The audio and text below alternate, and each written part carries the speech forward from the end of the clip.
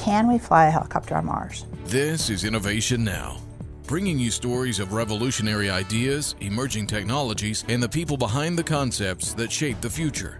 When Perseverance lands on Mars, it will have a very special hitchhiker on board.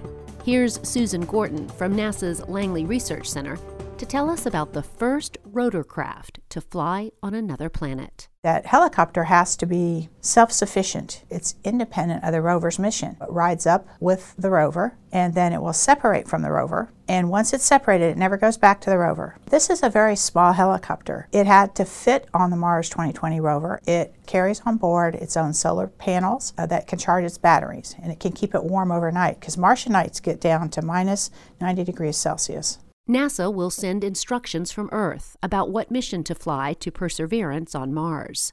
The rover will then communicate those instructions to the helicopter. So on board, it has enough computing power to understand the instructions and then to execute its mission. Named Ingenuity, the helicopter is a technology demonstration that could soon have us flying high, at least 30 feet high, over Mars.